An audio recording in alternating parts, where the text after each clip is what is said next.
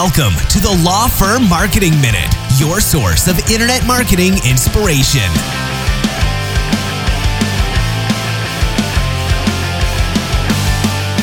Hey everyone, and welcome to the Law Firm Marketing Minute. I'm your host, John Henson, and today we are getting into our SEO series. And so really talking about how content still provides SEO benefits. It's not the primary benefit of it, but it still affects it in some way.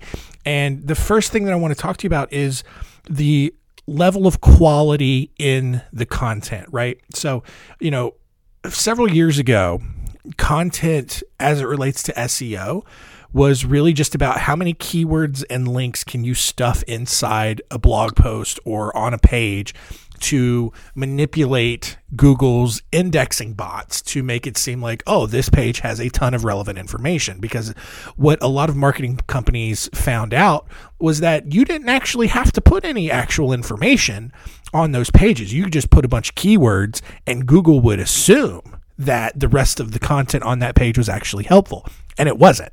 I still see a lot of law firm websites today that are full of these keywords that don't actually say anything.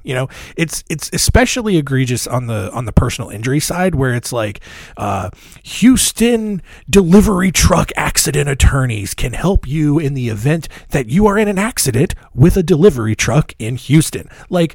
And all of that is designed to manipulate people searching for some variation of that phrase, but then the actual page tells you nothing. It tells you nothing about the context behind what constitutes an accident, what you should actually do in the event. It's just call us, blah, blah, blah, whatever. And so it's not actually helpful. However, as that technology has become more advanced, the search engine indexing bots and all of that, they've been able to figure out what is actual helpful content versus blanket keyword stuffing and all of that. And it's interesting to see how we're kind of circling back to this in the world of AI, where search engines are trying to figure out if something was AI generated versus human generated. And there's still some debate as to whether or not that's actually a big deal and actually important, because people can use AI to help generate their content, but it does become an issue when that content is purposely misleading and deceptive. That's the issue. Either way, a website that is going to regularly produce content, whether it's blogs, videos, or whatever, is going to catch Google's eye more often than a stagnant website. And so what I mean by that is, it's kind of that that analogy about, a tree falling in the woods, right? If you have a website, will people find it? Not necessarily. It might. Google might eventually index it and rank it, but if you're not continuously updating it with new content, it's not going to catch Google's eye. It'll catch it once, and then if you don't ever update it, Google's not going to come back to it. But the fact that the art and the act of continuously publishing new content, putting up new videos, putting up new blog articles, Google's going to keep coming back, and it's going to keep looking at that article and figuring out what kind of content you're posting, what it is that you do, and how it is you help, and then it'll end up ranking. Again, this is not the primary reason you should be doing this, but it is that it's still scratching that itch that I know so many of you have, that you've been, conditioned to feel like you need. You don't need it, but this is what it does. Also, assuming that content is evergreen, or that it's holding its relevance over a long period of time, it is going to have a higher potential to appear in search results, because it's going to be things that people are searching for most often, right? I see a lot of law firms who post a lot of current events articles like, oh, this crash happened here. This is what you should do if you're in this. Well, yeah, that's going to be relevant for like 2 weeks.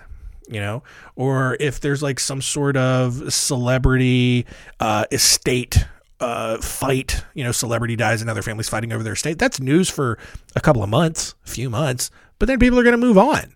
So that's why we try to keep it surface level, keep it evergreen, where it's like 3 ways to financially prepare for a divorce, 5 red flags that trigger an IRS audit, stuff like that. That's what people are searching for. That's what's going to hold water over time.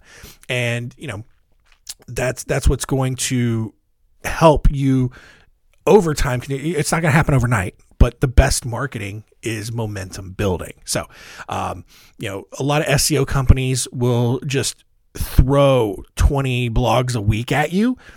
And, they're stuffed with keywords. They're geared towards Google's crawler bots rather than the people reading them as to what's popular in that moment.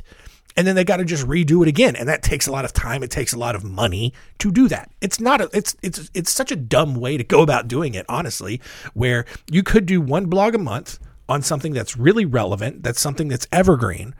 Or you could do 20 blogs a month on the most 20 current events that are going to be irrelevant within a couple of weeks and keep doing that again. It's work smarter, not harder, right? So that is how quality content affects your SEO. Again, it's not the primary reason you should do it.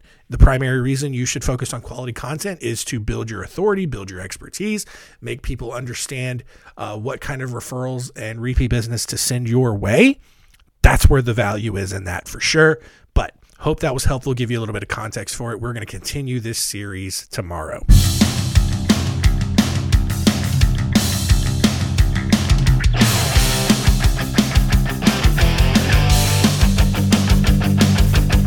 Thanks for joining us. Please visit lawfirmmarketingminute.com for more information. We'll see you next time.